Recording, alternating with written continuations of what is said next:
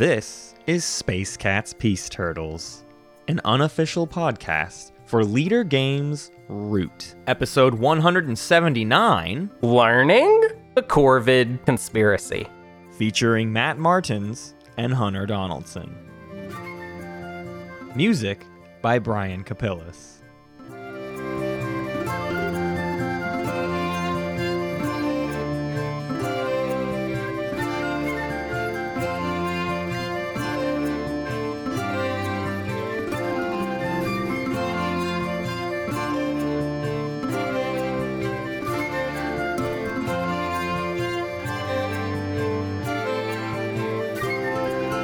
Hunter, I have a story to start today's episode. Not much of a story. Well, it's a story with a question. Matt's hot. Matt is coming in hot. Have you ever donated plasma, Hunter Donaldson? Yeah. Yes. Yes. So I did it for the first time this week. I donated plasma for the first time I've ever done it. And I knew going into donating plasma that I would not be very good at it. I don't think that's probably the right way to word that. You can't be bad at donating plasma, but like I was going to be bad at donating plasma. I have you can be bad at donating plasma. Yeah, I've had my blood drawn and like had issues and stuff, before. Oh God. So oh my God. They hit me up. They wanted my blood. I had COVID back in November, so they wanted my sweet, juicy COVID blood that was unvaccinated. Right, of course. They really needed that stuff. So I was like, yes, I will do this. I will do my civic duty. And it takes an hour, first off. It took 55 minutes of me sitting in the chair, which is fine. But as it's going, feels weird every now and then, and I'm like accidentally flexing my hand every once in a while, and every time I flex my hand, like the pressure drops, and then it feels really weird in my arm and stuff. And then we get to like minute 53 out of my 55 minutes, and it does a weird low pressure drop, and then I just start to lose all vision, and I start to go cold, and then hot, and then cold, and then hot, and they're like working with other people, and I stick my hand up, and I'm like, excuse. And I've done this before, like in kindergarten, there was a rule where like you had to, you have to raise your hand to go to the bathroom, and I once peed my pants in kindergarten because like the teacher wouldn't look at me, and I just sat there with my hand raised. And there was even a special rule in that kindergarten class of like, we have a special bathroom where if you really have to go, it's fine. And I was like, no, but the rule is that I have to stay here with my hands up. But I want to do it the right way. I don't want to do the exception, okay? Yeah. So I'm doing that, and then I have like a quarter size of vision left. Like I can kind of see the person walking on the other side of the room. Man. And I finally go, I think I'm going to pass out. Maybe help me. And so they rush over and help me, and it was fine. But I would love to do more of that, but also I don't know if I ever want to give blood or plasma again.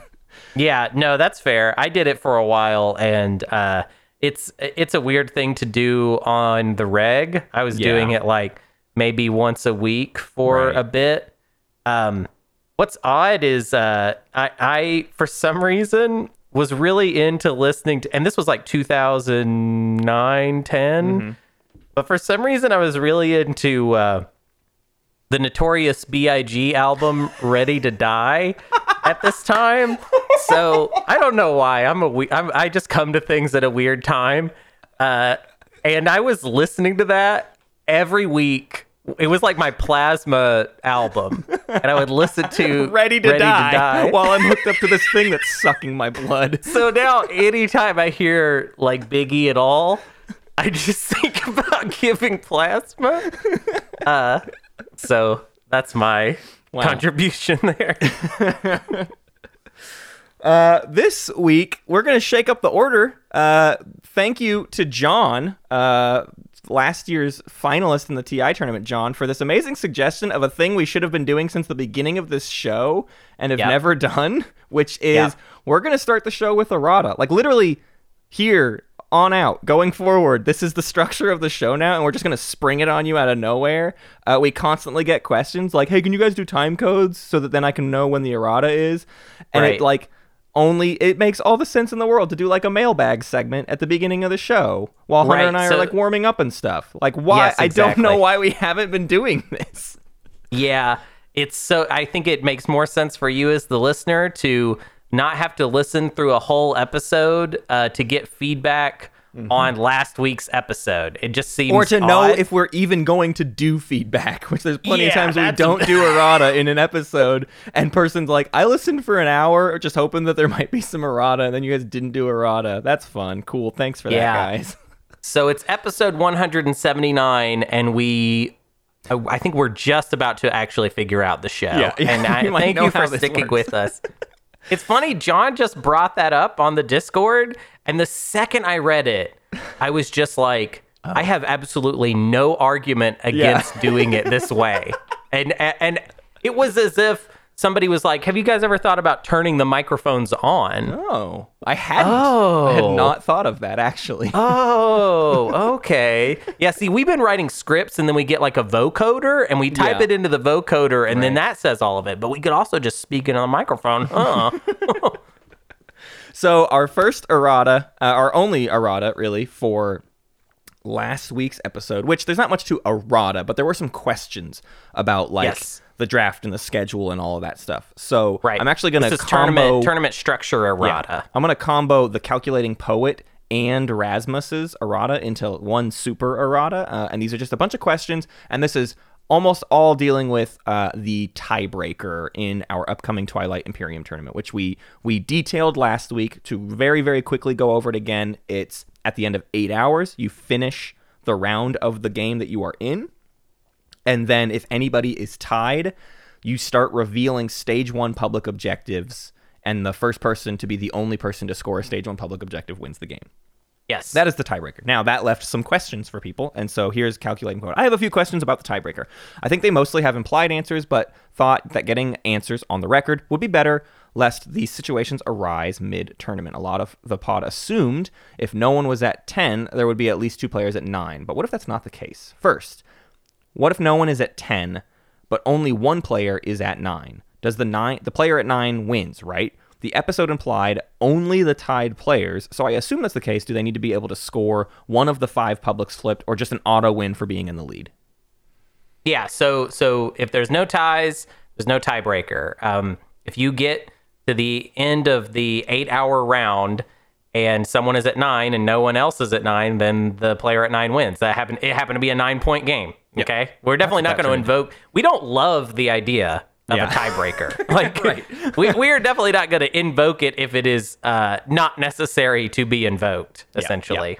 Yeah. Question number 2: 2 players are tied for the lead at 8 points. The first player to score 1 public wins. This seems to be implied in the episode, but I wanted to double check that you don't actually have to score enough publics to get to 10 points. Yes, correct. This is another, I would call this principle the idea that we don't like that we have to do a tiebreaker. A tiebreaker has to exist. And we also don't like the idea of a tiebreaker going on very long. The idea is just like break the tie and then we're out, basically. Yep. Yeah. So 2 players at 8, the first one of them to be the only one to score one of those publics wins the game, even if it only gets them to their technically, don't even think of it as scoring a point, right? It's not a point. It's a tiebreaker. It's just you just keep doing tiebreakers until someone breaks it. Question number 3.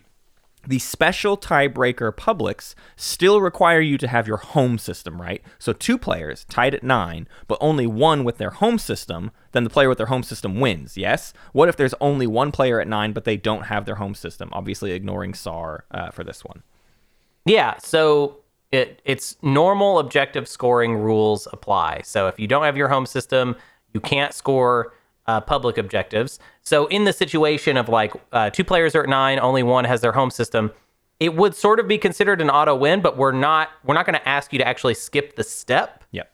That player that still has their home system still needs to be able to score a stage 1 public objective, which we can imagine a situation where, one player has lost all their planets, basically, but they're at 9, and then the other player only has their home system. There's probably not going to be a lot of stage 1s they can score, maybe none, and we'll talk about what would happen. Yes. So that is important. The home systems matters. Basically, the scoring requirements for stage 1 public objectives are still in play. So then the next question comes up from Rasmus. What happens if, for some strange reason, no tiebreaker objectives are scorable by any tied party? Do you go to tier 2? Do you do remaining secret objectives?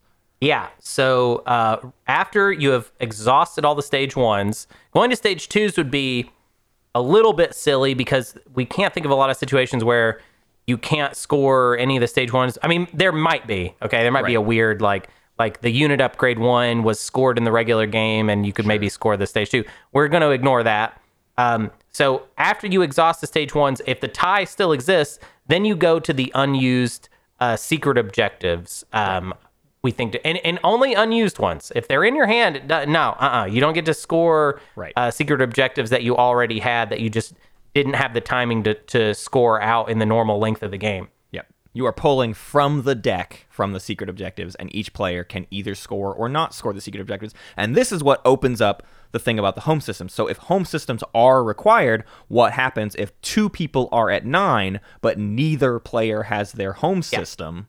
Then you would functionally skip to the secret objective step. We don't want to ever say, you just skip it, because we don't want people to make the wrong impulse. So in general, act like you're going through the motions. But if 2 people don't have their home systems, you do kind of basically go straight to the secret objective, because secret objectives don't require a home system to be scored. The thing with that, then, is you don't necessarily, I would say, have to treat it like agenda phase or a status phase only, but obviously you can't do the action phases. And if you look at the agenda phases, there are 3 laws in play, which would apply to both players regardless. And then the other is you get voted, so none of those work either. So it really is only you basically reveal status phase secret objectives until one of them applies to a player.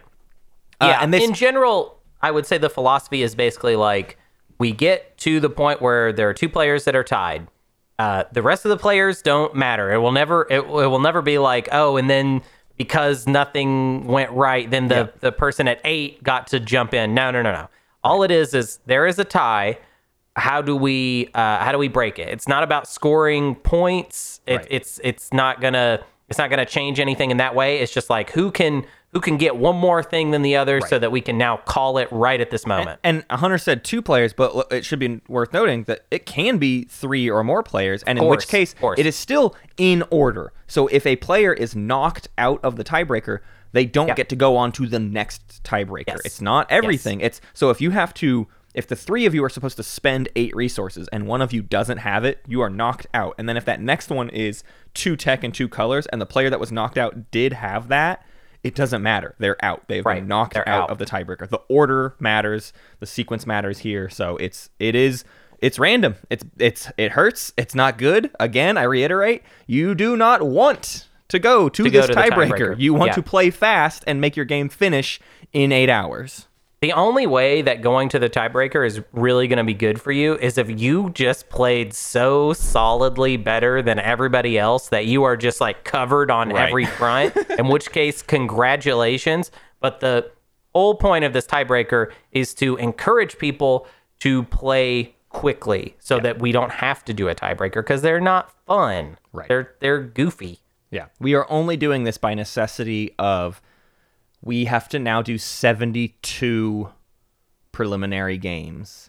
And if the average game time last year was 10 or 11 hours or whatever it was, I think it was just shy of 10 hours for every game. We can't do that. We have to try to get that total game time down for our own sanity, and for my family's sanity, and for everybody involved. So that's it. That's all the errata we have for last week's episode, which means we now get to jump into our Root episode, because you got to hear beautiful Root music at the beginning of this episode, and all we've done so far is talk about Twilight Imperium. So it's time to transition into Root, which is our first of the Underworld expansion learning guides, and it's the Corvid Conspiracy, and it's the first time I get to take the lead in a while. Hunter has been carrying the team for what feels like maybe 3 months, and I am ready to now take the throne again and take part in a guide. You wrote the Lizard learning. Well, that wasn't that long ago. Yeah, and it's funny that so in the Lizard guide we were super oh yeah, they are the Arborec of Root. They're really bad. And I hadn't investigated Corvids enough, because now I regret saying that about lizards, because guess what? Really hate the Corvids. Hate Corvid Conspiracy. They are not good. I shouldn't say that. Actually, similar to lizards, they actually can be kind of fun to play, but they are less fun to play than the lizards. The lizards, it was they're bad, but I do not care. I enjoy this faction. It's why everybody spams dragon emotes in chat. It's easy to love the lizards. It is less easy to love the Corvids. I agree with that. I do think they are very interesting. I can understand a lot of people listening to us kind of go right into ragging on them a little bit and be put off because they're like, oh, I like these crows. I think that when we say stuff like that, when we're like, oh, they're bad, it's not necessarily that we dislike the mechanics of it so much as it's like it's just a struggle to get a win in our group essentially as Corvids. It's very difficult. We have not seen hardly any Corvid play in the tournament that seemed like it was going to win, even though sometimes it like looked like we were close. There is one game in particular that everyone should check out, which is Game 15. Check that one out. Everybody should watch Game 15 of the Root Tournament prelims. If you want to see some great Corvid play from Furret, who is, I think, now my favorite Root player. Yeah, so. I think that's probably true. And so the Corvids, and we're going to do some overview here for a minute, but I want to at least set the framework of the idea that Corvids are a meta faction. If we're talking about learning Root, the first four factions, the base game factions, you can start with any of those four, and you're gonna learn Root. You're gonna get into it. And then it really felt like Riverfolk was like once you've learned base game, start introducing lizards and otters, right? Because they're a little bit more complicated. They rely on some meta knowledge.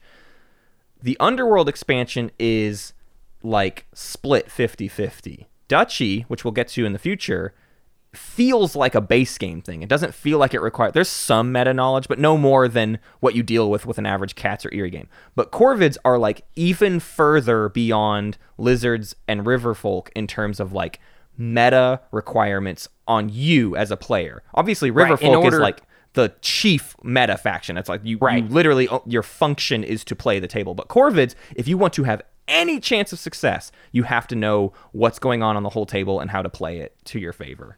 Yeah, I want to clarify that it's not so much that you need to have some sort of great meta understanding in order to just make these mechanics work. The abilities are actually, I think, fairly straightforward. Yes. Yeah. So much as it's not like Lizards, I would say, is actually legitimately challenging as far as the mechanics in front of you and figuring out how they work. It can just be a little bit much to handle.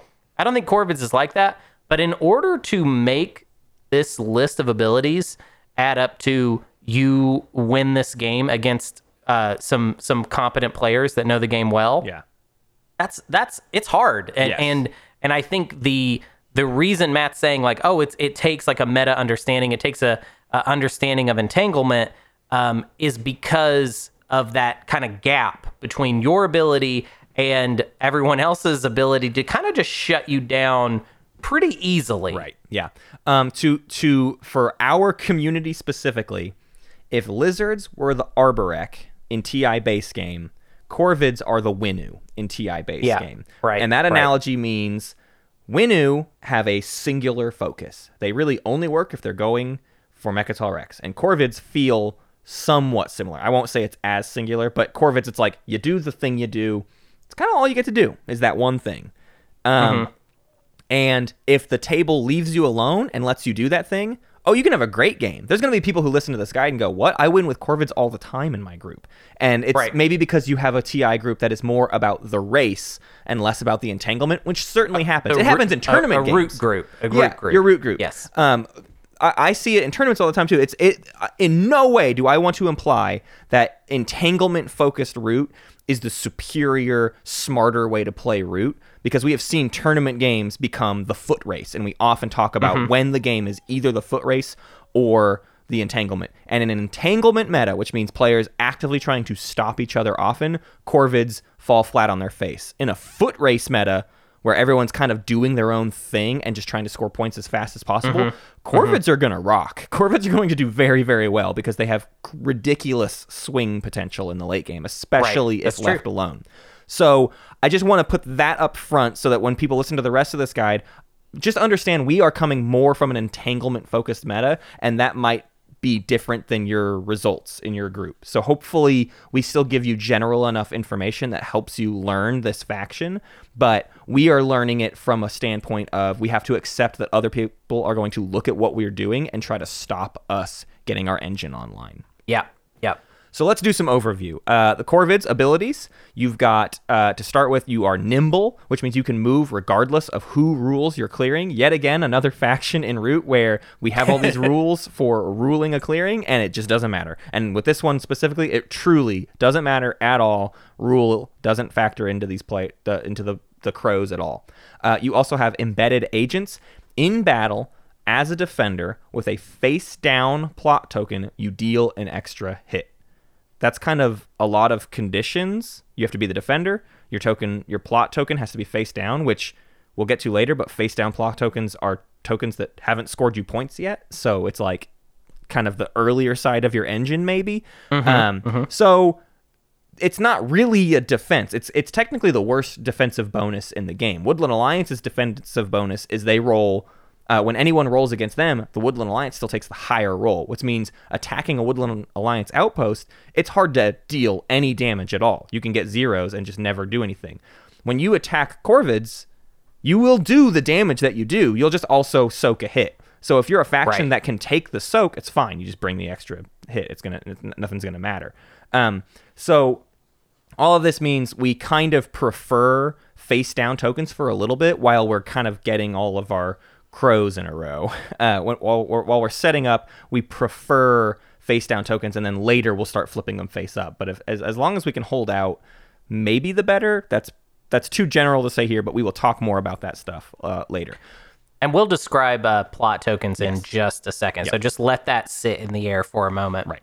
And finally, your last ability is Exposure. This is really an ability that other people have against you, and it is anytime before drawing cards in their evenings, which means it is literally that specific. It's not before evening, it's before even their card draw step in evening. Notably, otters don't even have a card draw step in their evening, so otters can just do Exposure at any time period, basically. Right.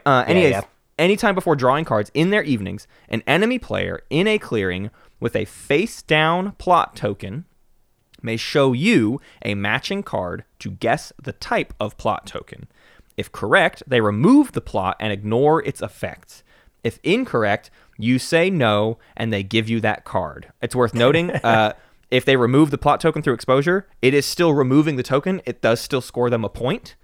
So basically, if they want to deal with your plot tokens, they don't even have to battle them. Right. This is a way for players to skip it. Now, they may have to give you cards. They risk giving you cards, but they get to, without expending any warriors, and you are notably supposed to be better at defending, kind of, but not really. But they don't even have to deal with embedded agents to deal with your plot tokens, is the whole point here. They can just expose and you. I want to emphasize that you do have to say no. So if you don't say no, then it actually doesn't work, and Exposure gets if you say or nah, they get to keep the card. You know, they get to keep it or whatever. It doesn't work that way. Yeah, it is a specific. It's a script. Yes. Okay, you're being given a call and response. Yeah, and a frustrating part of playing Corvids is the need to be unpredictable because of this Exposure, because they just don't even have to do anything. They only have to guess and maybe give you a card. This is the beginning of the idea that to play Corvids means you must play not optimally. Other factions want to do that big swing hit. You know, they want to do something really climactic. Corvids will just never. That won't happen. If you want to do the big explosion, it's going to be obvious that that's what you're going for, and someone will guess it, and you won't get the token. So you generally can't go for the most lucrative way of doing a plot. You generally have to take the half measure. We'll talk about all the plots in a second and how that really applies to them, but the general idea is because of Exposure, we never get to really just crush it with plots. We have a problem with we don't want to be readable because Exposure basically keeps us honest. And if so there are 4 types of plot tokens, we'll get to them, but if it is obvious what plot token you are placing down, Exposure is a really easy way to just get rid of them. So in building into this, when we describe the plot token abilities, they sound great, and they are good. But the issue here is you have to remember that people can kind of easily, if they read you, expose them at very little cost to themselves. So you have to be tricky, right? Basically, right. So before we get into describing those plot tokens, the last thing to say is their setup is incredibly basic. You put one single warrior in one clearing of each suit. So you put one warrior in a mouse, one warrior in a rabbit, one warrior in a fox, 3 total warriors. That's where you start on the map. This starts the idea that we kind of start spread out, and we spend a lot of the game trying to not be spread out. So my best advice here is pick 3 clearings that are all adjacent to each other. If you can, pick like a corner. You're not a corner faction, right. But you should pretend you are for the early game. You just want to go be in the corner. We'll talk more about opening ideas later, much later in this show. But for now, I would aim for 3 clearings of different types that are all clumped right next to each other and go with that.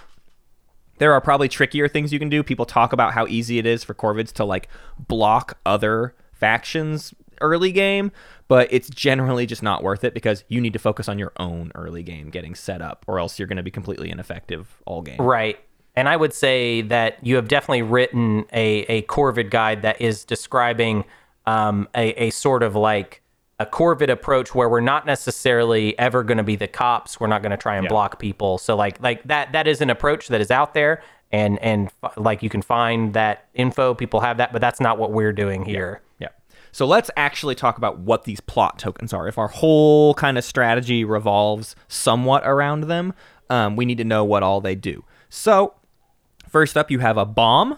When flipped, which is a thing that you do during your turn. So on your turn, when you flip a thing over, you remove all enemy pieces in its clearing, then remove this token. Huge, right? It's a right. Woodland Alliance revolt. It is a big deal to pop a bomb off. It's very useful, but it is obviously the most easily exposed if you're trying to do maximum effect. If you put this in a clearing with a lizard garden, a couple lizards, a cat, and a recruiter, people know that that's probably a bot. Like, if it looks like a huge threat, they're just going to go and, I'll give you a card. Is it a bomb? Yes? Okay, cool. It's gone now. You don't get to have that.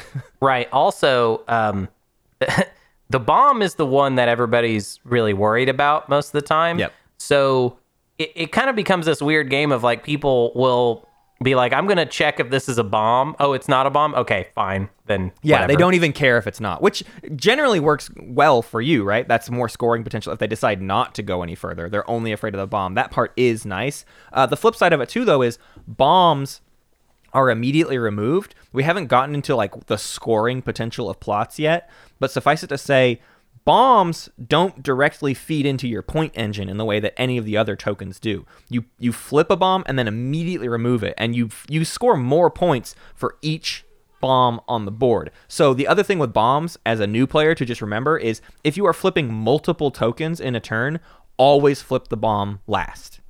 Because flipping the bomb first only loses you a point, basically. You for no reason cost yourself a point. So you should flip your other stuff first, and then your last flip should be the bomb, because it's going to then immediately remove itself after it scores its points. The next plot up is your snare. While face up, enemy pieces cannot be placed in or moved from its clearing. This is obviously great. This is especially good for recruiting, and its pieces cannot be placed. So like Woodland Alliance can't spread sympathy there. If you place this on a clearing with a couple of cat recruiters, you completely negate those cat recruiters. This is especially potent against the Eerie dynasties, right? If you put this somewhere where they have to move out of because of their decree, you can literally turmoil Eerie if they didn't plan around you well enough.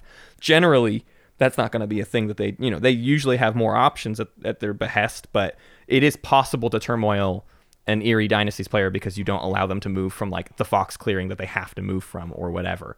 Right. But the bigger a threat this snare is, the more likely a player is just going to kill it and get rid of it. And like your warriors are going to end up being more useful anywhere else. And so like keeping a couple warriors to protect your snare is always going to be a little bit awkward. And with the snare being face up, it no longer deals the bonus damage anyways, so it loses all of its defensive capabilities. So snares are another situation where it's kind of best being like a mild annoyance and not like a game crusher for somebody. If you are really ruining someone's game with a snare, they're just going to get rid of it, and now you've lost scoring potential, and that's much worse for you than it is for them. Right. And this maybe doesn't quite make sense yet. There's a lot of things that we have to synthesize here at the beginning of this guide. Yep. But in general, just remember, for our guide, we're really wanting you to keep these face-up tokens. We want you to have face-up plots on the map. We want them to stick around. So we're kind of building into our analysis here the idea that we want these to survive, basically. Yeah. Well, and also just from the side of, you don't want people to want to kill your stuff and get points for themselves. Like, just in general, it's never good to have tokens lose the map, period. So whatever. Third up is Extortion. When flipped, take a random card from each player who has any pieces in its clearing, and while face up, you draw an extra card in Evening. This is huge. Card draw, obviously. This is kind of our only attempt at extra card draw outside of cards that we can craft for card draw. So this is a big deal to us. And similar to all other plots, I wouldn't focus on getting maximum benefit out of this one. You don't need to flip it on a clearing with 3 other factions in it so that you steal 3 cards. Right, it will become obvious because in the Corvid world, you never really you don't get to place a plot face down and then flip it face up. Right. They're always going to have a chance to respond. So if it's a juicy Extortion clearing, that will be readable, and then you have 3 players, and if one of them decides they want to get rid of your Extortion, they will get rid of it. Also, I think it's important to note that the Extortion here really feeds that. This is the thing that we place, and now we get more card draw on our turn. So you could go for maximum optimal, I get a card from every player, or you could just put Extortions down, and they can be like part of your engine. Basically. If any piece is something we just want to have held back and protect, it's Extortion. This is why I want to start in a corner clearing by myself. We're going to get into it later, but I want one Extortion that's just really far away from everyone and is a thing that nobody's going to deal with. I want to get 2 cards per turn as fast as possible and just have that rather than look for all these crazy opportunities to do weird Extortions. And finally, our last is Raid. When removed, place 1 warrior in each adjacent clearing. Now, this removal doesn't count when it is exposed, but when it is killed, whether face up or face down, you place 1 warrior in each adjacent clearing. So I'm actually not especially good at raids. I bet you could hit up community members and get people that could tell you really crazy stuff about raid tokens. I see them as sort of just a part of the overall engine. They are the least threatening to other players, and obviously, if someone attacks a face down token, you get the raid anyways. If you flip it up, they just know it's there, and they'll probably avoid it for a while, and eventually maybe you'll get to flip it or activate it, I should say. But this one is just sort of part of the okay, cool, as eventually we'll get to get more warriors in. I don't focus on them too much. I get them down when I just need another token down somewhere, and I don't want to put my second, I don't want to put something else more obvious down, right? If I've already got a snare and an Extortion face up, the raid is just a way to keep things a little bit dicey, but I'm not going to probably offer the best advice on raids here. Well, I want to theory craft something real quick in your corner idea, which I love, by the way. I do think I almost want to play a game where we rig it to where we have a corner on a map where it's all the same type of clearing, so that maybe Corvid can make use of that. But alternatively, plopping a raid in a corner to give you more options of just building up future plots in that corner away from everybody else, if possible. That makes sense to me, and it doesn't even have to be. Again, it's not always about being optimal with crows, because we want to keep our tokens so that our point engine works, essentially. Yeah, this is another situation where there's that fox clearing on the autumn map that the community lovingly calls Texas, that is connected to 5 other clearings. If you put a token there, people's first guess is probably going to be, is that a raid token? Because it's that's the best spot to put a raid token. And so you often have to not put a raid token there, just so it doesn't easily and quickly get exposed by somebody else. Right. So let's get into our bird song just to kind of finish up this overview. The bird song, you first craft using plots face up and face down. So this is where the faction starts to really come online as a functional unit, because we're very good at crafting. Similar to how Woodland Alliance crafts using their just tokens on the board, their sympathy tokens. Right. So that means they can do a lot.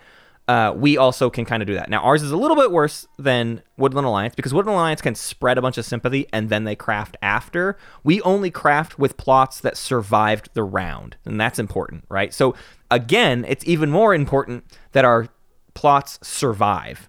More so than getting anything optimally to happen.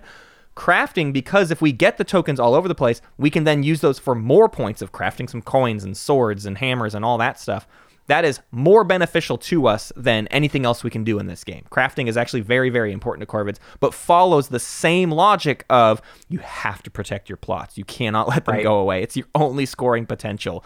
It's very, very important to you. But luckily for you, it kind of comes easy to you, because you can generally get these plots more or less anywhere. Again, your Corvids can move without rule, so you can go wherever you want. We will get into the limited action economy that does slow that down, but generally speaking, you put tokens where you want them, and you should focus on putting them in spots that will be good for crafting, not just anywhere on the map. Like, focus on getting 2 rabbit clearings so you can craft some coins. Focus on getting fox clearings so you can do the hammer and swords. Those are your maximum point potential stuff. You should start getting any sort of token down in those clearings so that you can truly start getting point potential out on the board. Your next step in Birdsong is to flip plot tokens of your choice face up in a clearing with any Corvid warriors. They have to be with a squad. You can't just flip empty tokens by themselves. You have to have warriors on the map to protect them. For each flip, score 1 per face up plot on the map, then resolve its flip effect, if any. This is where the swing potential comes in for Corvids, right? We flip our first token, it's worth 1 point. We flip our second token, it's worth 2 points. Later in the game, you sometimes end up with 3 already face up, and you have 2 that you can flip. That's 4 points, followed up immediately by 5 points. That's a 9-point swing term. Just in plots, let alone the potential crafting you can do and going around the map.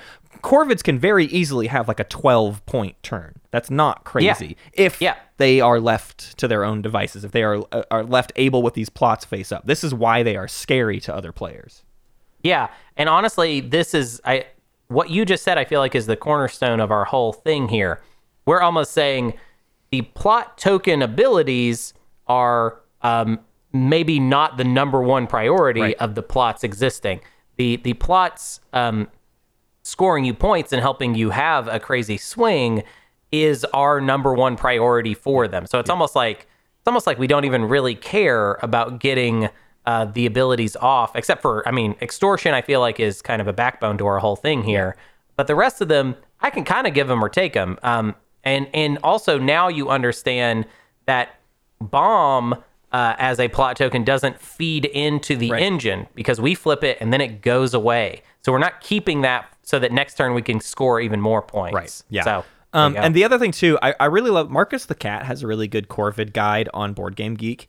And he drives home a point of, also don't overthink that flipping plots for points is like your whole thing. And I agree with that. The point I want to stress, though, is having plots still is a critical part of your strategy, because those plots, again, feed into your crafting. So no matter what, you have to protect your plots, whether it be so that you can flip them or so that you can craft, ideally both. But protecting your plots is like the main thing you are worried about. And because your plots can be killed without even being attacked, that's what makes Corvids so difficult to play. Is it's like critical that you keep them on the table, and a player can just waltz into a territory and give you a card and guess, and it's gone.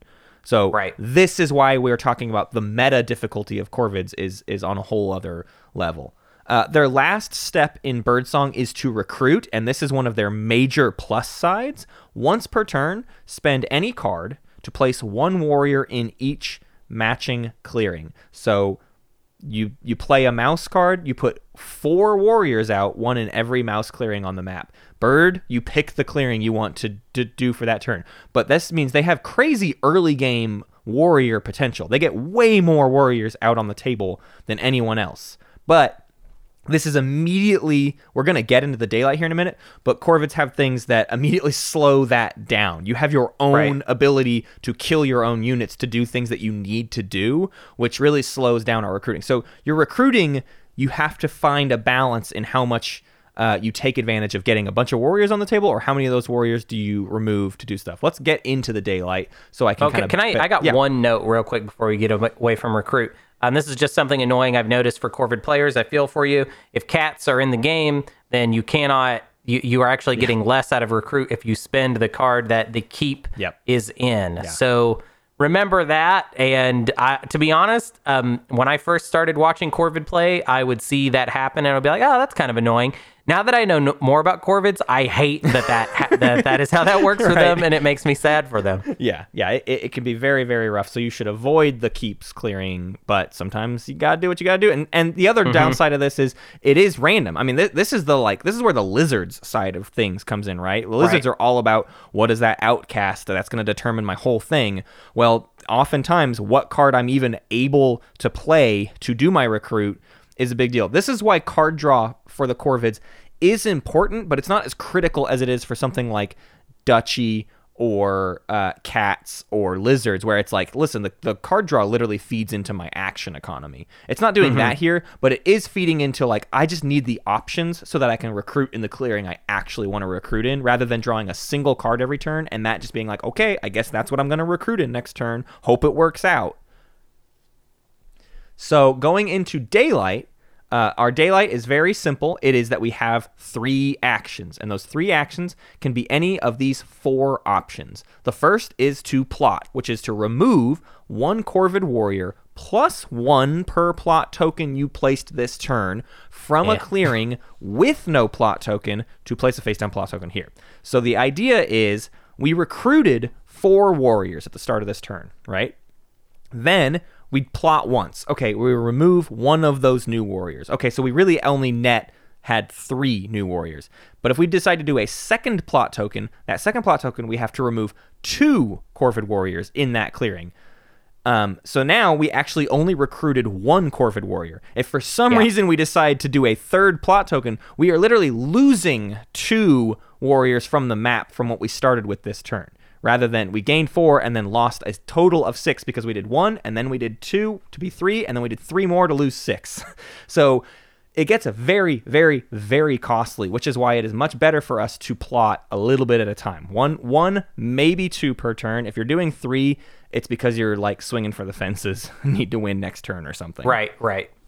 It's just so it's really expensive. Like players get excited about the fact that their recruit is so fun and they're getting, these crows all over the map, and the crows can move wherever you need them to move. Yep. But the fact that you spend your warriors as a resource means that we actually need to focus on how many crows we're getting out there. Right. And you can't flip. You can't place a plot. You can't place a second plot if you don't have 2 Corvids in an area.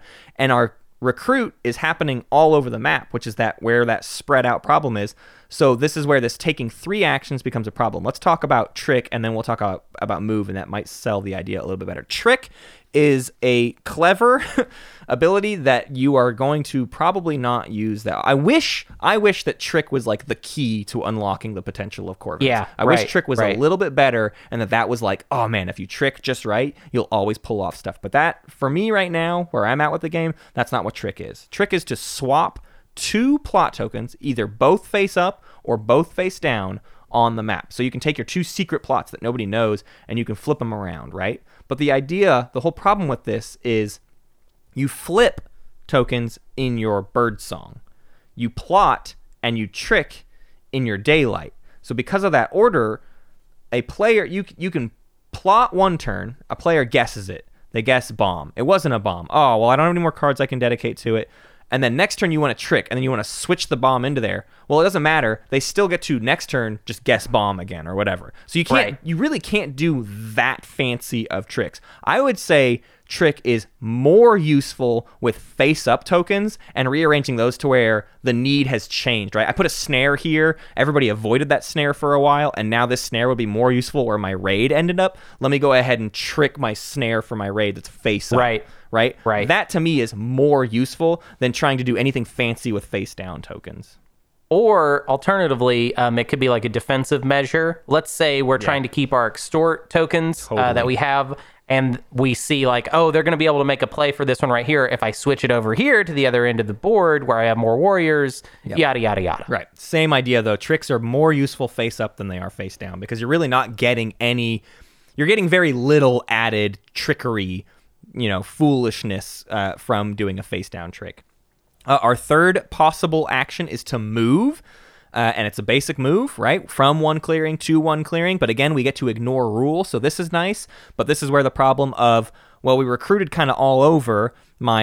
My plots are over in this rabbit clearing. I had to recruit and mouse this time, so I need to do like a bunch of moves, right? I have 4 separate moves I would like to do, but I literally only have 3 actions, and I also want to do 1 plot this turn. Like I would like to do a plot every turn, which means really I only get to do 2 moves. Do I even have the time to do a trick this turn? Like I have too much that has to happen. My action economy is so slow, and I have almost no way to increase it. You spend almost all of your time plot, move, plot, move, plot, move. That's like every single turn is the Corvids. Right. It's just because that's all you can afford to do. Right. And that's another point against Trick, really, is that is Trick really that helpful when mostly we just need to move around the board and we have to get a plot down. Yeah. So, yeah. And our final possible action is, of course, battle. And battle can be useful, but we have to remember that, especially with our face down plot tokens, embedded agents is better, so we are generally better defensively than we are aggressively. So we're not ever battling to be a police officer on the table. We don't have enough actions. Like otters are good police because otters have a bajillion actions on a turn, and they can like move, battle, or whatever. Like they can do crazy stuff. You will never have that option. At best, it's like move, battle, or move, battle, right? And like you don't even have that many warriors on the table. So battling is something you're really only doing to like hit easy targets, right? There's an empty Woodland Alliance token, and we're just trying to fish for a couple extra points. Oh, Cat's left 1 sawmill a little bit too open. We might be able to go hit that and get something out of it. But we are definitely not playing police officer with battle. You're doing battle only when it absolutely makes total sense to do it, not when you're trying to risk something for like a big, entanglement board state issue. Right. It's action costly to ever battle as Corvid because we really want to focus on movement because of our recruitment spreading us out, essentially. Right. So those are our 3 actions. Now, the only exception to our daylight 3 actions is at the start of evening. Our first option is to exert, which is to take an extra daylight action. If you do not draw cards during this next step. So exert is sort of the only option we have to increasing our very, very bad action economy. Cats are known for having a bad action economy, and they also only have 3 actions. Now, if they can get a bunch of bird cards, they can increase that. We have no ability to swing that. The most actions we can ever have in a single turn is 4 actions, and we don't draw any cards when we do that. Now, which is costly. I also want to point out that even you said the cats are similar. The cats have a movement action that lets them move twice. Yeah, exactly. Yeah, they have other countermeasures for the fact that they are low on this action economy. When they recruit, they get to recruit in a bunch of recruiters at once, right? They can get a bunch, like we get 4 things per turn. Cats can easily get to 4 or 5 cats per turn and outpace us easily. So things get very difficult for the Corvids in this. Exert also has like an interesting counterproductive timing to me, which is that like early game, before we have an extortion down, let's say, we need all the cards we can get. Every turn we're drawing a single card, and we basically need that card to be our recruit next turn because we need to get all of our crows down on the map. So early game, we don't really want to exert. It would be like desperate measures if we exerted early game. But then mid game, once we get extortions out, it only makes exerting more costly because it's costing us 2 or even 3 card draws instead of just the 1. So there's never like an amazing time to exert. The only idea is like if it makes or breaks your turn, like, you do have to do the exert.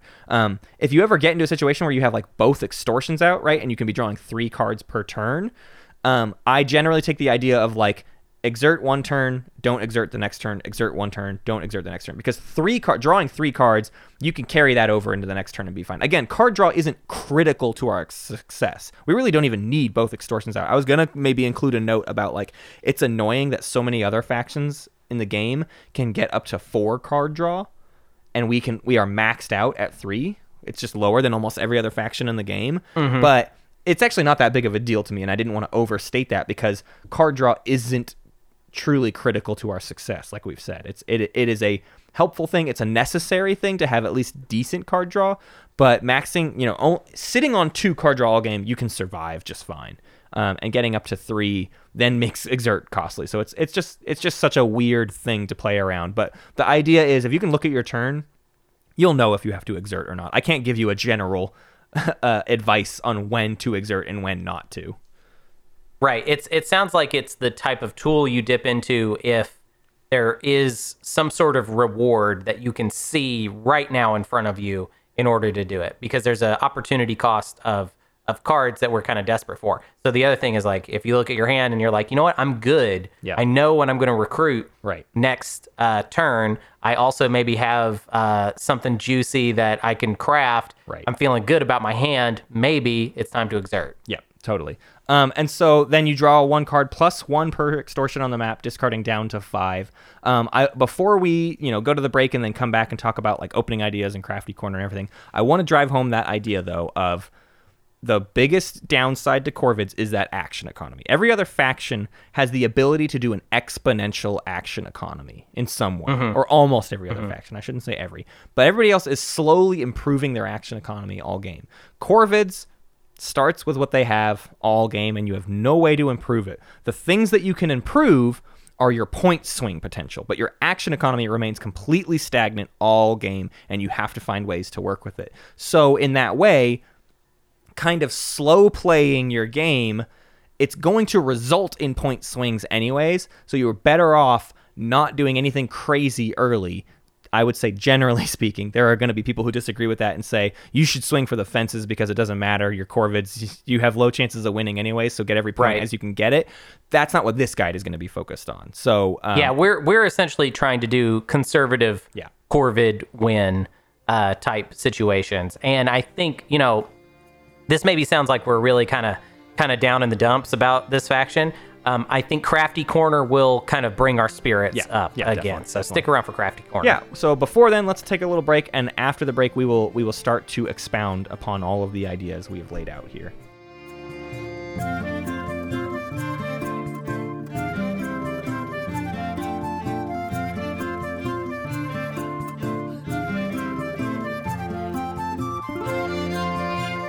All right. Well, here we are. We're back. I hope you enjoyed the ad. Love a good ad, me personally. And let's get into the more theoretical, analyzing half of the guide. Okay.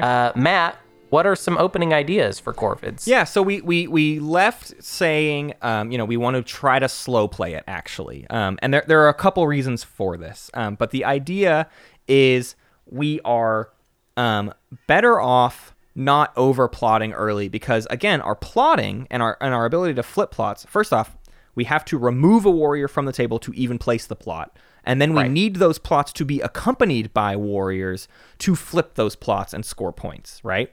So warriors on the map, board presence, is incredibly important to us. So because warrior presence is critical to our success as Corvids, it is better in the early game to get as many Corvids out as possible.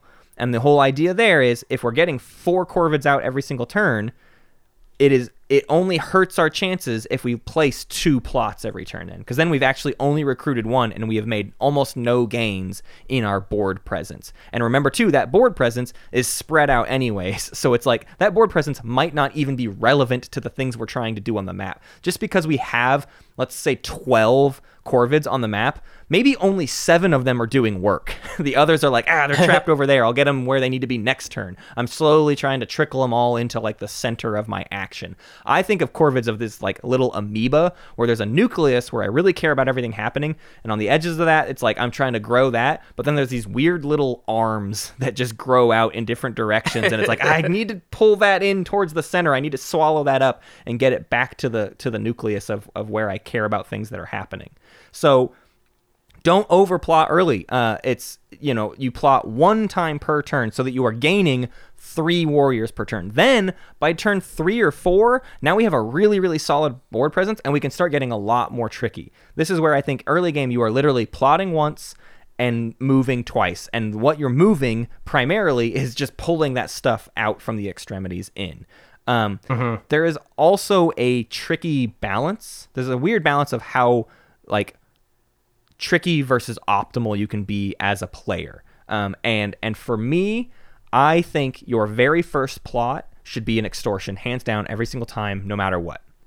And it should be that protected corner thing, right? We wanted to just put all three of our initial corvids into a little corner. Hopefully our first recruit was also right next to that corner. Like we picked where we went based on our opening hand with whatever card we knew we would be able to recruit in first as well. So it's like, okay, it's these three clearings and they're kind of surrounded by fox clearings, and I can recruit in fox immediately, and I can pull everything back from those fox clearings into that corner to protect my first extortion that I play, so that on turn 2, I flip that extortion. I don't get anything for it. There's no other units there. I don't care. I'm now getting 2 card draw per turn, and that's just going to feed into my overall ability to do everything. Beyond that, you can start to get weirder. But I think getting the first extortion on the board is more important than like having 2 extortions that you might, who knows, I don't know, like you put something down and you're trying to hope that people might not expose it or whatever.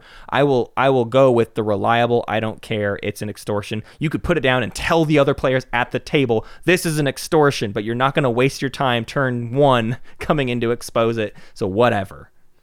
Right. Yeah. So in that way, I would say though, a key aspect of that is make sure that you have placed the extortion in a place where people don't want to go to it, because this is a situation. It's funny. We talked about like part of being Corvids is that actually you're pretty readable. This is a very readable move. Yeah. So if you put it too close to your opponents, like they will figure it out, and then it won't cost them anything to expose it. So be careful with that. The main benefit working in your favor here is the idea that it's early game. People don't want to just start throwing warriors away, and that first plot token face down, that's a hit they have to take. So like an early Cats or an early Eerie probably don't want to take that attack. Cats will have the option to, and worse, Cats are a big nuisance for you, because if you are doing the like, it's obviously an extortion and they're just there, your first turn might have to be like plot, move, battle, just to kill the cat that's in that clearing, because Cats aren't going to want to waste a march going in there, but they will just maybe burn a card to predict to expose that extortion, because it's kind of the key to your early game. So honestly, I hate Cats if I'm Corvids, to be honest. It's just annoying that they're spread out everywhere. It's annoying that they hurt my recruits. Like I really don't like it. The last thing too for the opening is all of this idea feeds into another aspect we haven't talked about with Corvids, which is you actually want to stay in the pack or behind the pack all game as best you can, because you really are best at doing that like last turn swing, right? If you were at like 18 points and everyone else is in that like 24 to 26 range, who knows who's going to take it on their next turn, it is best for you to be at 18 and then do a 12-point swing round. You're kind of like Woodland Alliance in that regard. So you want to stay behind the pack, not just because you have the swing potential anyways, but also like you can be dealt with easily, so you don't need a target on your back. You need 1 plot per turn, because if you do more than that, the players go, oh, he did a lot of plotting. He could flip a couple. He could score 6 points and get to 11 before any of us have even gotten to 7. People just get inherently threatened by that. Even though you could be like, well, I'll get to 11, then I'll be kind of stagnated because I don't have enough warriors on the board. They won't care, and they'll just start killing your plot tokens. So you doing that early swing didn't do anything for your baseline engine of protecting these plots. Again, it is not about just getting the points. It's about getting the points and being able to let that also score more points next time. Right. The engine has to get going, essentially. So we want to stay in the pack. We want to stay behind the pack. We do 1 plot per turn. We do some moves. If we have to battle to fight something off, maybe. But in general, we want to just not be a threat to the table at all. That's why you also want to just plot in the corner, in your own little corner away from everybody, because if you're not like Woodland Alliance, you don't want to spread sympathy where people are going to go so that they put supporter cards into your hand. You want to plot in your little corner so that nobody's thinking about you. Everyone's worrying about their other entanglement. Cats and Eerie are fighting, and the Duchy's doing stuff to Eerie as well, and Corvids are just in the corner playing their own little game that no one's paying attention to. Right. I also want to point out at this point that what we're describing here is an ideal for you to shoot for, but the reality, you will not actually, they're not going to leave you alone. No. Like, to be honest, and depending on the factions that are out there, the real estate is just going to work out to where, well, they've also now spread out, and how are you going to be in this corner. Yeah. So the idea, I think, is to sort of try and be an isolationist Corvid, that if you have to plot in people's way, just stay tricky, my man. Right. Stay tricky. Yeah. And you probably have to heavily defend those. It's very hard to heavily defend something early because you don't have stacks of Corvids that are moving it. Early game, it really is like one Corvid warrior kind of all over the place. So your early moves are really, really bad, which means early game, we already talked about like, well, it's kind of expensive for them to dig into it because they also have low warrior counts, but you probably only have a single warrior defending that plot token. Right. And in that situation, it's like, well, if I can bring in 3 warriors, I can deal with that, right? I can come in, I can lose 1 warrior, and then I'll clean up the rest of the mess, right? It's not that big of a deal to plenty of factions, and that is true all game long. Even as your numbers increase, so do everybody else's. We can talk about how the idea that like Corvids get a bunch of units on the map really, really fast, but because it is counteracted by your own points engine and they're spread out all over the place, it's not like you have 2 stacks of 6 out on the map. You have like 1 or 2 or 3 warriors in like clearings all over the place, and not all of them are doing anything useful. So you really are spending a lot of time just trying to again get everything back to the center of the nucleus. Right. And just try and keep the heat off you, because what Matt is describing makes a lot of sense, especially if you're thinking specifically about the early game. But by the time you get to the mid game, people can, if they decide to point their lasers at you, they can get those plot tokens. Yeah. They can remove those from the map. They can take care of you. You are very take careable. Right. Yeah. Let's okay, hang on.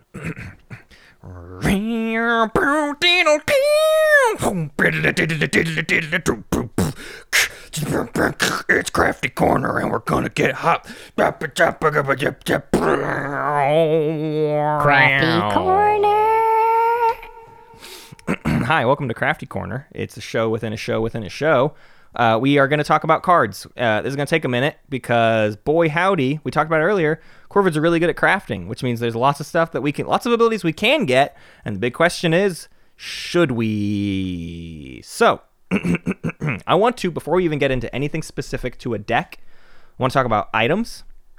All items are great, and there is almost no ability I would prioritize crafting over crafting an item for the points as the Corvids. There's plenty of decent abilities. There is one specific ability we will talk about later that is just like, oh my gosh, so wonderful. Yeah. That's the only one I would prioritize over items. So if I had a hand with a couple of abilities and one item, I will take the item because again, our plots are so predictable that anyone, if they want to, can shut down our point engine. So always score the craftable items points while you can before people have decided to just deal with your plot tokens. Because the worst thing to happen to you is to save some points for a swing turn. Ooh, I'm gonna craft a sword and a coins next turn, and then everyone just deals with all your plot tokens, and now you have no craftable areas, and you don't get to do any of it. So get the points out first. This is the other reason to lay low in terms of flipping plots points, because you're probably going to stay with the pack just by scoring craftable item points. That is easy to stay in the pack with. So anyways, with that out of the way, everything else we're going to talk about is ability focused per deck, right? Okay, so let's do the base deck. First off, in the base deck are those notorious favor cards. Yeah, you bet we love those, and we're actually not too bad at them. We can every time we recruit in one single clearing, right? So it makes sense that we end up in these spots. Now, on the flip side, favors are also a huge pain in our butt, because if somebody else does a favor, well, we've been recruiting in one type of clearing per game. So we can get absolutely decimated by favors, but we can also hurt others. That tends to be the truth of favors, unless you're Vagabond, right? Everybody else, it's like favors rule unless I'm the one getting hit by them, and then it really, really is terrible for me. So I would say that is still true. The big thing that's fun with favors, though, is the idea if you have like Favor of the Foxes and another Fox card in your hand, you can kill everyone in Fox clearings and then recruit even more things in Fox clearings and kind of double down on that and have a bunch of empty areas. Now, the flip side of that is, well, you already had 3 tokens in Fox, so you don't really need to be doing any more plotting in Fox, but just to say you can get kind of like a unit advantage in a single area and then clear, move out from there or whatever. So I like favors. I don't think they're like, they're not clutch. This isn't the Tinker Vagabond where we're like, get the favors and kill everything and win the game easy. So next up is a category I'm calling we don't really do attacks. We prefer to defend. We prefer to move around and protect our plots. And the only time we're attacking is when we do like clearing some sympathy and stuff. So we're not good at attacking. So why do we need attacking abilities? So things like Brutal Tactics, Command Warren, and Scouting Party, I don't have very high on my priority list at all. Out of those three, Brutal Tactics is a little bit better because when I do want to clear, let's say a couple of recruiters protected by like, oops, cats left like only 1 or 2 cats there to protect it. Okay, that might be a time when Brutal Tactics is useful. But Command Warren and Scouting Party, I don't really see any benefit to getting because we shouldn't be on the offensive very often. Right. I want to point out that with Command Warren, obviously we get the battle, so it's not hurting our action economy, which is nice. In general, because our crows feed into our engine, right, we kind of have a high need to have a lot of crows. Now, if for some reason in your game you get ahead, maybe Command Warren will make sense. Right. Maybe it'll be like, okay, this is actually going to help me close the gap and get a bunch of extra points and improve that action economy. I don't want to overlook that, but that's kind of a situation where you're doing pretty well anyways. Yeah, we have an action economy problem, and getting a free battle is nice, except for we're just not specifically looking for free battles. We'll talk about Cobbler later. But the next category is the flip side of that, which is defense is great. And honestly, I mean, Hunter and I love to kind of lambast win more strategies, but this is a situation where the more you can bolster your defenses, the better. A preventative defense is your best tool. So you already have the ability to deal 1 damage, but if you get sappers or armorers, you can either prevent people from actually dealing the damage to take out that plot token, or you can make it look like, hey, listen, you're going to lose 2 warriors if you come and attack me with sappers, right? It is absolutely not worth your investment to come fight this token. Now, that's already generally true, and so people might just come in and expose it anyways, and that sucks, but at least they're not dealing the damage and also killing your warriors so that you can use those warriors to get more plot tokens down later. Yeah, I mean, and also there's like nothing you can really do about exposure. Yeah. So like we're just going to try and improve the things we can improve. Okay. Like, we're doing what we can. I'm sorry. Yeah. The next category is card draw isn't critical, but it's good, right? So better Bureau Bank, obviously always good just in general. Stand and Deliver is not bad, but I don't love it. Tax Collectors is also an interesting one. So in general, if you have the spare real estate in your crafting turn and you have extra cards and you're not going to need Stand and Deliver to recruit and mouse next turn, then cool, go ahead and build that Stand and Deliver. More card draw isn't going to hurt you, but I would never choose it over, again, a craftable item, or if I'm low on my card draw and am so low on it that I would actually rather have the mouse card for next turn. If I need this specific card, next time or whatever, I would rather do that. Tax Collectors, though, is kind of interesting economically if you look at it, because if we craft it easier than a lot of factions. For a lot of factions, doing 1 rabbit, 1 mouse, and 1 fox is quite difficult to do because you're really focusing on getting stuff in like 1 or 2 suits. If you're cats or whatever. You need to prioritize so that you can. We don't necessarily have to. We are prioritizing a bit, but we can get enough tokens out where we're just crafting wherever we want. So Tax Collectors is already a little bit more craftable for us, and this is such a delicate thing to talk about because your warriors on the map really, really, really matter. Your board presence really, really matters.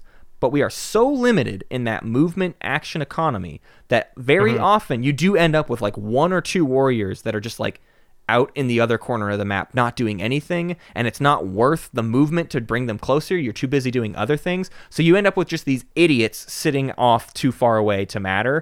And Tax Collectors is a great way to turn that single warrior into a card that next turn turns into 4 warriors. It's great economically. Now, I'm not saying Tax Collectors is like what a primo draw for the Corvids, but if in lieu of other things to craft, I would totally craft a Tax Collectors because it could save your butt in the mid and late game. Yeah, I have one note about better Burrow Bank I want to throw out there just as this is theoretical. However, one thing I like about better Burrow Bank is since we're drawing in our bird song, we can maybe it'll save our butt as far as getting the right recruitment card, but also it isn't canceled by exert. Right. So if we have better Burrow Bank early, then maybe we can do some exerting in the, second and third round that we wouldn't have done normally. Yep, definitely. My favorite card in the base deck for Corvids is Cobbler. Because, again, we have this horrible action economy, and we specifically have a desperate need for movement, and Cobbler is an extra move that doesn't cost us one of our actions. So we absolutely desperately want this. This is one of the few cards in the base deck that I might actually craft instead of a craftable item. Now, obviously, it's two rabbits, so I'm choosing between it or coins. That's a tough choice, but if it's early enough in the game, I definitely want that Cobbler, because getting the ability to move my units where I need them to be to protect my plots is significantly more important. Having that extra movement might protect my rabbit clearings long enough to still score the coins next turn, right? You can think of it that way. So in that way, it feeds into itself in a way that it is useful. So that's definitely my favorite, most craftable ability in the base deck. And then to kind of write some stuff off, Code Breakers I care about as much as I ever care about Code Breakers. There's some people that say, like, hey, we don't talk enough about Code Breakers. I'm going to continue to do that today. It's whatever. I can look at somebody else's hand. I don't have any specific reason to need to know other people's hands as the Corvids outside of any other standard reasons, I guess. Right. There's nothing exceptional about Corvids that would mean, we really need to get the biggest reason I would want to use a Code Breakers is the idea that, like, I'm a faction that is on the offensive, and I need to find out where the ambushes are, right? Of course. That's the whole point, since I'm really. not Corvids, I don't care who has the ambushes. I'm just trying to get my own ambush. And so it's whatever you have is fine. So I'm not looking for Code Breakers. And the last one is Royal Claim, where if you rule clearings, you get points.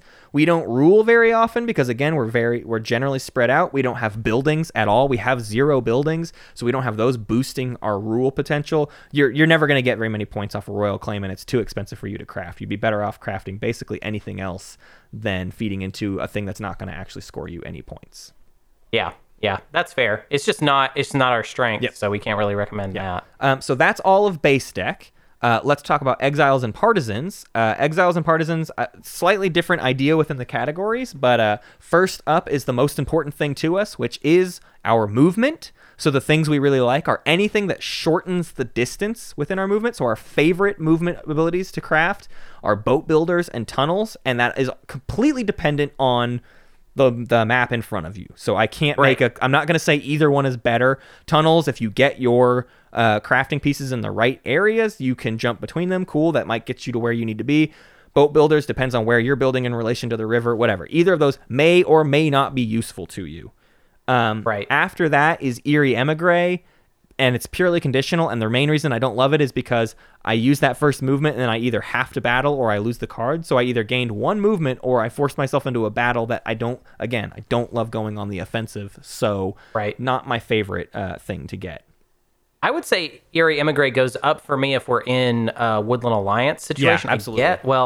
We don't want to lose our cards, though, if we're doing that too much. Right. But if it's a situation where there are, maybe some areas where you could go fight at a limited cost, I guess, then I don't know. Actually, now that I say it out loud, I don't like tough. it It's anymore. increasing our action economy, which is important, and so it depends on how you use it more than anything. Also, it's not really a movement for yourself, but False Orders does have some value. I'm gonna lower it compared to some other factions, but the idea of like pushing someone away from your very, very valuable plot tokens certainly has some value. But you're not doing any of the crazy stuff where you like push something away and that gives you the ability to do something. Like you're not doing you don't care about rule, right? So you're not pushing someone out of a clearing so that you can then move through it, which is like the most common usage of False Orders or whatever, or making it to where you rule there so you can then build your building or whatever. You're not doing any of that stuff. I still like it though. Yeah, I still like it though because it could potentially, you could craft it and then find a defensive reason to use it. But let's say like it does kind of come down to the wire. False Orders can always help you suddenly get some cardboard points that you wouldn't have gotten otherwise. On another weirder note too, we're very bad about contributing to the meta in terms of like a policing thing, and that can annoy players. If we're sitting, one of our goals is to be like, hey, you need to deal with so-and-so and you need to deal with so-and-so, and I'm going to sit over here and not help. And so honestly, crafting False Orders is a way for you to get your hand on the ball in a way that doesn't hurt anything, you can craft. So it's like, well, I can easily craft this false orders, and then I can help the team get otters out of this bad position or move the Eyrie off of this thing. It's your way to stay active and not get the ire of the whole table being like, yeah, well, you're not helping deal with this situation at all. So in that way, it's like the thing you can do because you might have a free crafting point left over. Right. And then Corvid Planners is completely useless. You already have that ability. Don't craft it. It's nothing. Next category is our crafting stuff, and these are... if there weren't an even better card, these would be the 2 best cards to get in the game. Master Engravers, we want to craft every item we can, and getting an extra point per item is delicious. And League of Adventurous Mice, we want to have items we desperately want to move. If we can turn our items into additional moves, all the better. So both of those cards rule. Absolutely craft them if you get the opportunity to. Very, very, very, very good. Yeah, synergy right there. Yeah. Love it. Also, you didn't mention the title of that section was called Craft Me Daddy. You backed off there last minute, and I need the listeners to know that section was called Craft Me Daddy. Anyways, what's the next one, Matt? The next one is our card draw opportunities, and once again, this isn't an area where we are desperate for more opportunities. We're not pushing any advantage with more card draw, but we'll always take card draw that we can get. And especially, I would say in these 2 situations, anything that means we can exert more often and not be out card draw is generally kind of nice, right? If I can exert every single turn and still get a little bit of card draw because I have the right cards for it, that can be very nice to turn our 3 into 4 cards per turn. It kind of goes against the extortion plan we have at the beginning of the game, but it can feed into a mid and late game very well. So first up, of course, is Swap Meet. Swap Meet we love for the same reasons we love Better Bureau Bank, which is Better Burrow Bank, because it happens in our bird song. We can do it before our recruit. It's not gaining a card, but we might be able to turn our useless rabbit card into a mouse card that we actually wanted to recruit in, right? So that's nice. The more situational things that give us just weird exert opportunities are Charm Offensive and Murine Broker. If those are just a part of our general card draw economy, we might be able to exert more often than we otherwise would have. I have a question, though. So Charm Offensive does not get canceled by Exert, even though you draw the card at the same window? Because you would draw your Charm Offensive cards at evening. So I am curious there. So Exert is actually very, very specifically worded to say if you do that extra daylight action, you do not draw cards during the next step. It is not a global, if you draw cards during evening, right. It is this step of drawing cards. So Charm Offensive is actually outside of that timing window and would allow you to still draw that card. So it is a safe draw. Cool. Next category is our fighting words, and this is going to follow the same logic as the base deck, which is that defenses are always better than offenses for us. So any Partisans card operates as both, but is especially nice defensively because it makes any clearing where you have publicly shown you have a Partisans card, right? If you get Fox Partisans out, everybody knows you have Fox Partisans, and now any face down plot token in a Fox clearing gets your embedded agents and potentially Fox Partisans as a bonus hit, and people have to bring in 2 extra warriors to deal with all the hits they're going to take. So nice. Very, very useful to get any Partisans card out of any kind. Informants is weird. It's hard to use.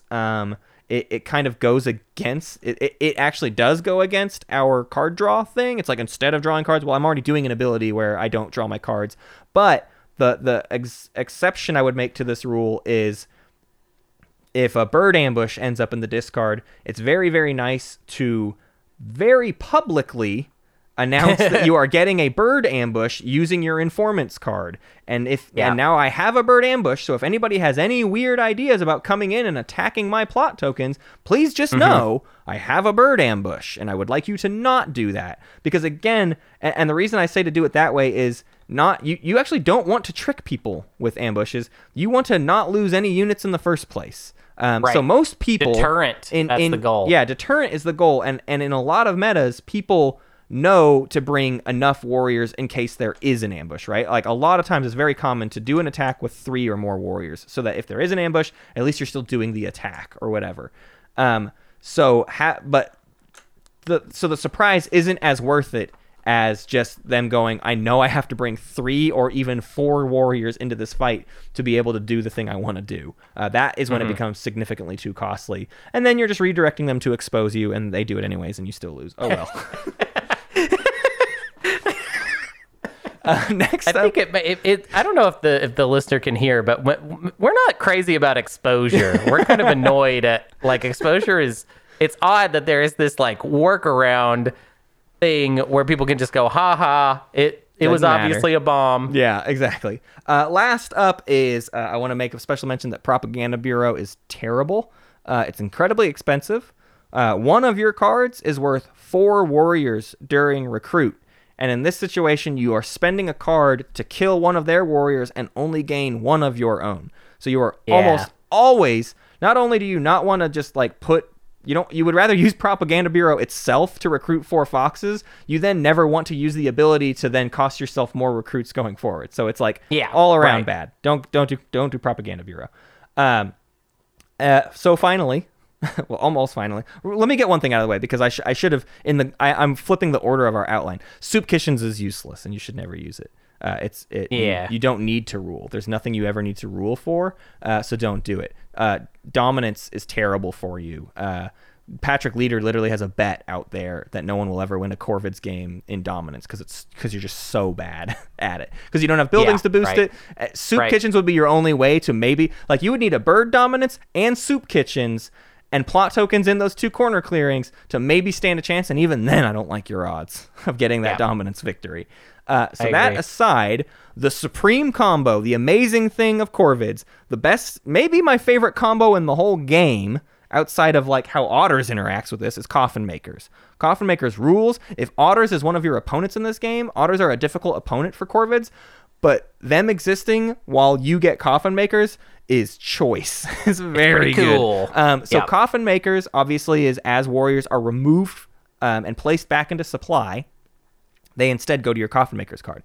So our whole engine of placing plots and removing a warrior from the board does that, right? When we remove them from the board, we just put it straight into Coffin Makers. So we removed a thing from the board so that later we can score a point, and that thing we removed from the board is also going to score us a point. Also, we have embedded agents. When people decide to attack us instead of try to expose us, they're definitely going to lose 1 unit, which is another point for our Coffin Makers. We are just like this Coffin Maker engine that goes crazy in the game. I mean, you can get like 2 points almost every single turn with Coffin Makers. If it's you and Otters in the mix, it gets ridiculous. Coffin Makers is very good, and we are definitely looking for more point scoring opportunities outside of our plot tokens and outside of crafting. So definitely favorite card. And Saboteurs, you want to get Saboteurs right away, even on the off chance that even if you don't know you're going to get Coffin Makers, craft a Saboteurs as fast as possible. Because if you get Coffin Makers, you definitely want to Saboteur someone else's Saboteur so that they can't Saboteur your Coffin Makers. Keeping your Coffin Makers is amazing, and everyone will definitely want to get rid of it. Right. Yeah, I mean, they will literally have to. I think the only there are like 2 situations where I could imagine Corvids kind of easily winning a game.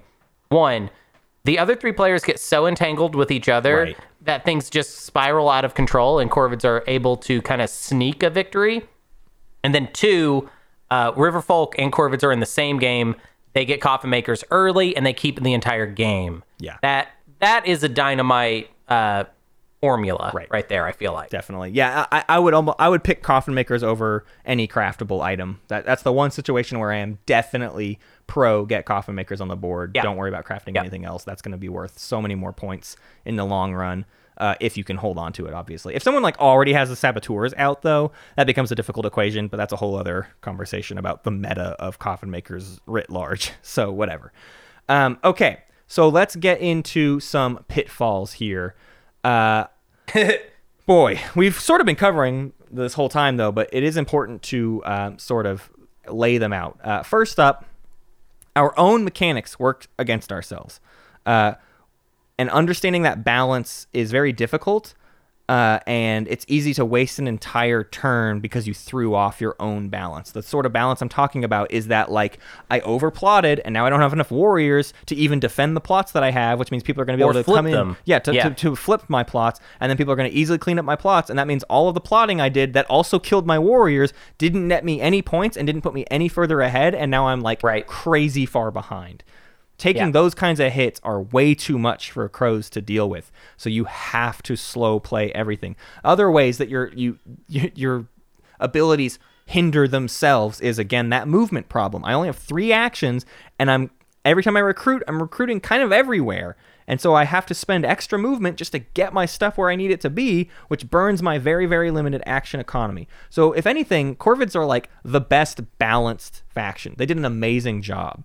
The problem is they let other factions have little fun imbalances that make them crazy swing potential and do really, really cool stuff. And Corvids don't have that, which puts Corvids way below everybody else. If everything was as balanced as Corvids, it would be amazing. This game would be beautiful. It'd be this crazy... I mean, it's already beautiful. I'm not even downplaying it. But it's like, if everything had this perfect, yin and yang to it, the game would be this crazy mechanism that everyone's battling against themselves and also their opponents. Right. Entanglement is like written into the Corvids faction sheet with the whole exposure thing. The fact that there's something on the Corvid board that isn't for Corvids, that is literally a rule for everybody else to hurt Corvids, that is the most root stuff ever.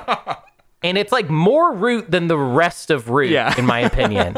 But it does feel like it was like finally the idea of entanglement got so far into the game that now it's embedded into the fiber of this one faction. Exactly. It actually is awesome. I mean, it's really cool. Right. It's just, it is a shame. I want to say something about exposure before, because I can kind of already hear people being like, oh, exposure's not that bad. Like, people end up giving you cards and stuff. And we're obviously talking about a situation when it comes to exposure, the fact that there is a back door into getting through your plots, that potential is what we are upset about. So, like, how do you fight against that? Some people don't look at what plots they put down. Right. They just put down random plots. Yep.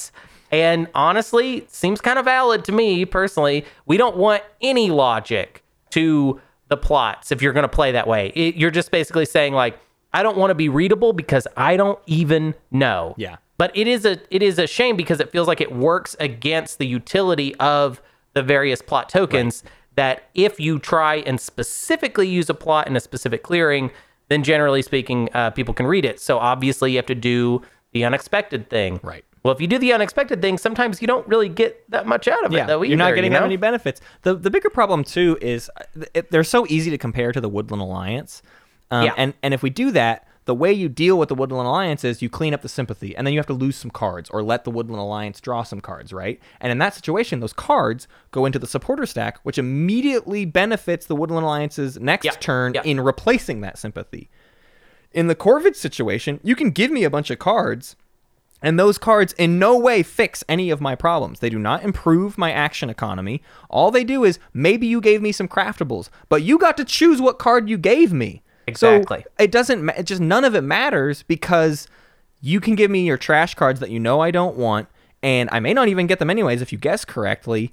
And even in getting them, I haven't fixed anything that helps me get my next plot token down easier. If it was instead like a way to like they got to recruit a warrior if you got it wrong or whatever, that would be like the engine that feeds itself, right? I get a plot token down. If you guess wrong, I put a new warrior there, and now I have more warriors on the map to feed it next. I'm not trying to like design a new game, but I'm saying that's the difficulty of Corvids is people playing against you doesn't feed into your ability to build yourself back up like it does with a lot of other factions. Right. And I want to say something right now, though, because you triggered this in me, because I am seeing this happen all over the place. People playing against Woodland Alliance, if you are in the mid game or you are in the late game, you are not always supposed to kill supporters. Yeah. Like I see it happening so often where people are like, oh, we got to stop the Woodland Alliance, and I'm looking at like their supporter hand. And they've got a bunch of supporters already out. And I'm like, I'm pretty sure they can't quite do anything win. Else. Yeah. And then they're like, well, we got to stop them. How do we stop them? We kill all their supporters. And I'm like, well, now I think they might be able to win because you just gave them so many cards. Right. Okay? So actually, literally what Matt just said, don't always do that. I'm seeing way too much of that. All right. Anyway, sorry. That was just a random soapbox. So all of this is to say we are incredibly easy to police. We have a low unit count in individual clearings, so people can fight through us if they want to, and our defensive bonus doesn't even actually prevent us from losing our plots, right? It only adds the damage that they're going to take. So again, it's that meta cost. We have to look at the person and go, you sure you want to do that attack? You want to lose that many warriors just to deal with this thing? And if our bad defenses weren't enough, players can just opt to expose us and have a 25% chance or greater of guessing correctly. And the worst part, and this is something that happened in a recent game with Hunter and I, Hunter had a duchy on lake map that wasn't getting the raft taken away from him, so he was getting card draw like it was nothing. It was nuts. And that for him, with a comfortable card draw, exposing my tokens was a free action for him. He had like 7 cards per turn and just like, yeah, I'll burn some cards exposing it. I'll figure it out eventually. I can literally do 4 to get rid of this, whatever it is. I did 3 at one point. I did because I really just didn't want to deal with it. And that was probably too many. Well, but in a 4-player game, if people are really threatened by, if you're doing like a 1 flip per turn idea, but it's like I have 4 on the map and I have 1 there. There are 3 different players that can all get into that clearing and try to expose you. You are not flipping that token. So that's why the late game does turn into an issue of like, now you do need to start dropping a bunch of extra plots because you need too many targets for the board to deal with, right? That's when this whole strategy turns on its head. We slow played so that we have a ton of warriors on the map, and then in the late game, we can burn those warriors a little bit too fast because now it's a focus on, I need more plots than you can handle. Right. Well, and also I think it helps if we are helping create a situation where the entanglement gets all messy because one other player besides you might win. Yeah. So honestly, I mean, this sounds like this is maybe a race to the bottom type thing, but I think the idea is to sort of get yourself in a situation where it's almost like a king-makey, win-makey thing. And then have it be you. Right. Hey, that's my idea. That's our best bet. Where do we find our victory? Just freaking luck into a king-making situation, bud. That's your best bet. No, where do we find our victory is, I would say, play thematically. Lay low in the shadows. You are a slithery little... slithery? You're whispering into the ears of the others. A faction that slithers a little more. And you're hoping for a gigantic swing round late game. You're not looking like a threat for a bunch of the game. If the players know how to read the table, they'll know you're a threat anyways, but maybe you can avoid it by just staying low enough in the points that they don't worry about it, and then you come out with a really, really big swing. You do need to get a few necessary face-up plots, like an early extortion. Sometimes you can use an early snare as like a border wall so that people can't move through it into like the rest of your important stuff. But then from then on, focus on defending face-down plots for larger point explosions. If you're doing a single plot every single turn, like we described, at a certain point, that becomes too easy for the table to deal with because there's only one plot on the table they need to try to expose. So you do early single plots so that you don't lose all your warriors, and then once you have a good warrior stack, you can put down multiple plots so that everybody has to work together to deal with all of it, and it might be too much. And they will. They will. They'll pull it off, and exposure makes it quite easy, but it increases your odds of not getting totally decimated by that. And you have to do everything you can to prevent your plots from being obvious. It gets you cards, which can be kind of nice to make recruiting decisions easier, but more than anything, you hope it gets you more craftables. But if anybody's smart, they're never handing you a craftable item as the item they're using to try to expose you. They're generally not that desperate to expose your plot token, especially if all they have to do is make sure it's not, like we just said earlier, is it a bomb? No? Cool, whatever, man. You can raid me. I do not care. Just as long as it's not a bomb, I'm good, is the general mentality. The big thing is the meta play of you have to sell the idea that everyone else is a bigger threat, and you have to organize the police of the table, and you have to try to be the player that isn't policing the table, which is very hard to do. It's hard to be like, that's you a weird do this one. and you do that. I'm going to sit over here and not help at all. And everyone goes, well, screw you. I'm not going to do your bidding. But if you can show them the entanglement, you have to play into entanglement as Corvids. And if you can do that, you can get everyone worrying about each other more than they worry about you. And you only step in when you have to. You play ball if you must, just to look like you're the responsible adult at the table or whatever. Like, hey, listen, guys, look, I'm gonna go. I had a game where I did that. At one point, I did do a police action, and then I immediately regretted it because it was a police action I maybe didn't actually have to take, and I was only doing it for like the visuals of it. And then the next turn, I was like, man, if I hadn't done that, I could have had an extra plot down, and I could have scored more points and maybe won. Who knows? Yep. Well, yep. Well, the big thing too is, and again, craft. You have to score non-plot points. Plots are only going to get you so far. So coffin makers, crafting, clearing up tokens that are easy to get. Definitely find opportunities to do all of those things and focus on those. Your plots are only in service of those other points, actually, is the way to think about it. Your plots will score some points, hopefully, if they stayed protected, but they're so easy to clear, you can't rely on those. What you have to rely on is protecting plots that will let you craft stuff, and protecting plots that let you defend certain areas of the map so that then you can burst into this next wave or whatever. Like, you have to just be so careful that scoring points elsewhere is almost more important than the points you hope to get from flipping your plots. Yeah. And I just want to emphasize, this is where Corvids is at right now. As in, this is, I think that Matt really tried to find something that works really solidly, and we have decided to go with a conservative approach for this outline. If for some reason the style changes, if there's some sort of someone finds the perfect little way to kind of shake it up, or if Leader even, I'm not saying Leader would change something about Corvids itself, but they might. There's an advanced setup coming. There's like other things that could change. I could see us revisiting the Corvids as far as how we talk about them and stuff. There's a lot of talk right now that advanced setup might do some changes to Corvid's setup that puts them on a much better footing right out the gate.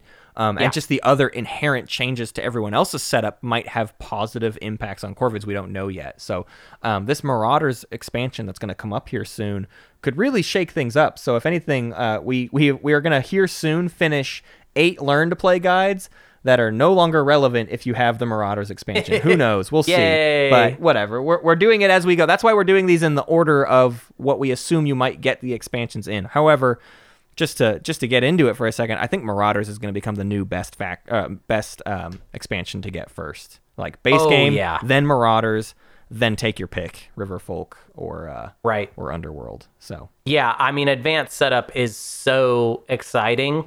And it's really it's just interesting that they're willing to now look at sort of the way they've built it out and sort of go, you know what? This setup order thing, we don't need it anymore. Like, let's do it different. Well, and the addition of minor factions is going to be a big deal too. They're investing in lower player count. It's going to make your root box more playable to have the Marauders expansion. So, anyways, thanks Leader Games for sponsoring us. That was not part of the ad. That was just us being really hyped for Marauders. So, I mean, I'll tell you this much: it is easy to push their stuff. Like the Marauders is so exciting, and Leader is so good at actually engaging with people playing the game and then being like, you know what? It'd be cool to shake this up. Like, I don't know. There's just such a experimentation, and it's just great. And I'm very excited for the new expansion. And it makes me feel good that we've been covering the game thus far, even if this expansion comes out and ruins all the stuff we've done. I'll be excited to do it again. All right, I want to thank our Weird Bears, Farganess, TG Welch, Brian, BotBot, Kaluin, Squeamish Emu, Sonoletto, Mate Nason, John, Rwise, Absol, and Ponchadori. And I want to thank our little Peace Turtles, Naderade, Patience is a Virtue, Polyphony Requiem, Gazkio, Uncle Batty, Dark Jutsu, Istoria, Brave Sir Robin, Frank G. Carnal, my son is also named Bort, CAC Jr., Anvalier Samley, and Alice. Thank you. Yo, okay, so Galactic Council second round poll is up. It is out. Your 2 choices are... first choice, we review the Fractured Void, which is the TI book that I need to read in a matter of days now. Because and you all have to vote on it in a matter of days. Basically. Your other choice is Root Tournament Analysis. I'm not trying to sway you toward like I want to review the book. That's a cool one. I mean, I also would be down for a Root Tournament Analysis.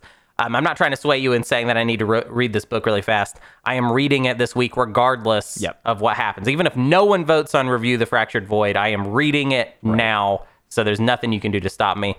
Homebrewers Guild, more public objectives, please. Actually, there are plenty. Now that I think about it, there's actually a lot in there, and I'm going to have to comb through all of that and get it integrated into the mod.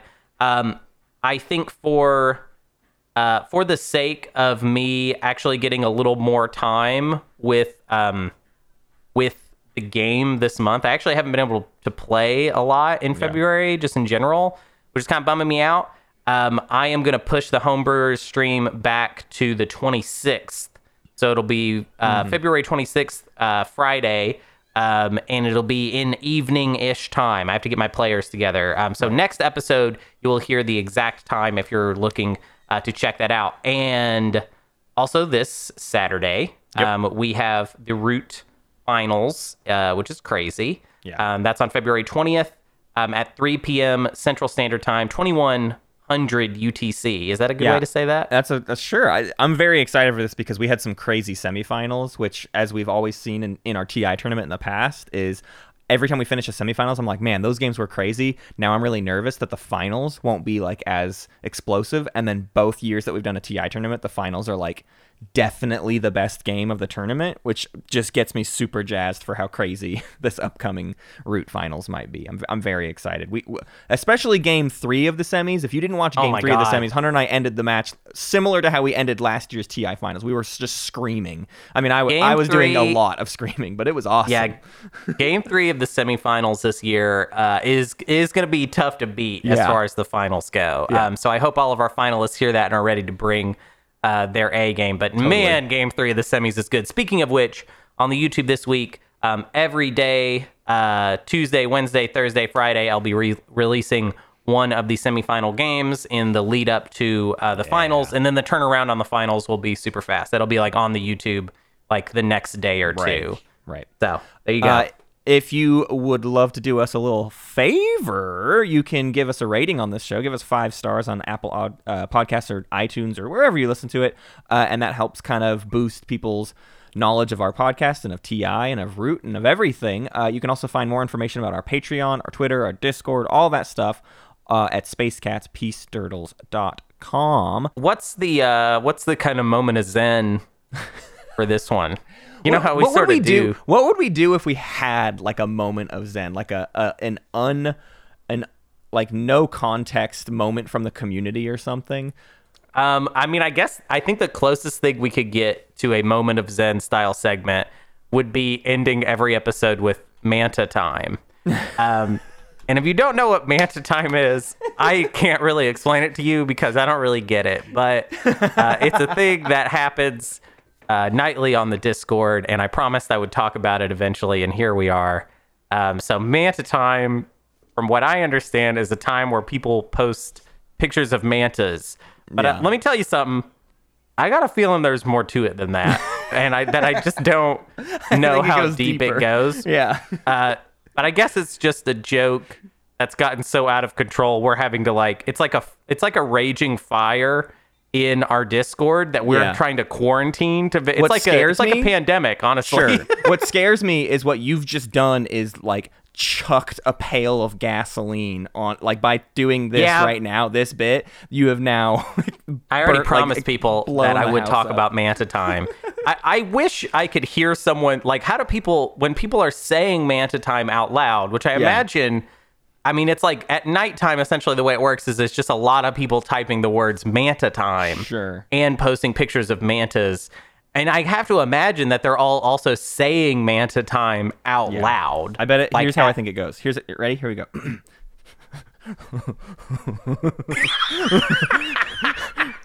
Manta Time. Let it go, baby. Here we go. Matt, you're trying to mock them right now, but I love this. Like, this is. I hope that wasn't mocking. That was my legitimate impersonation of how it goes. I hope it's like this. I hope it's like this. I hope it's like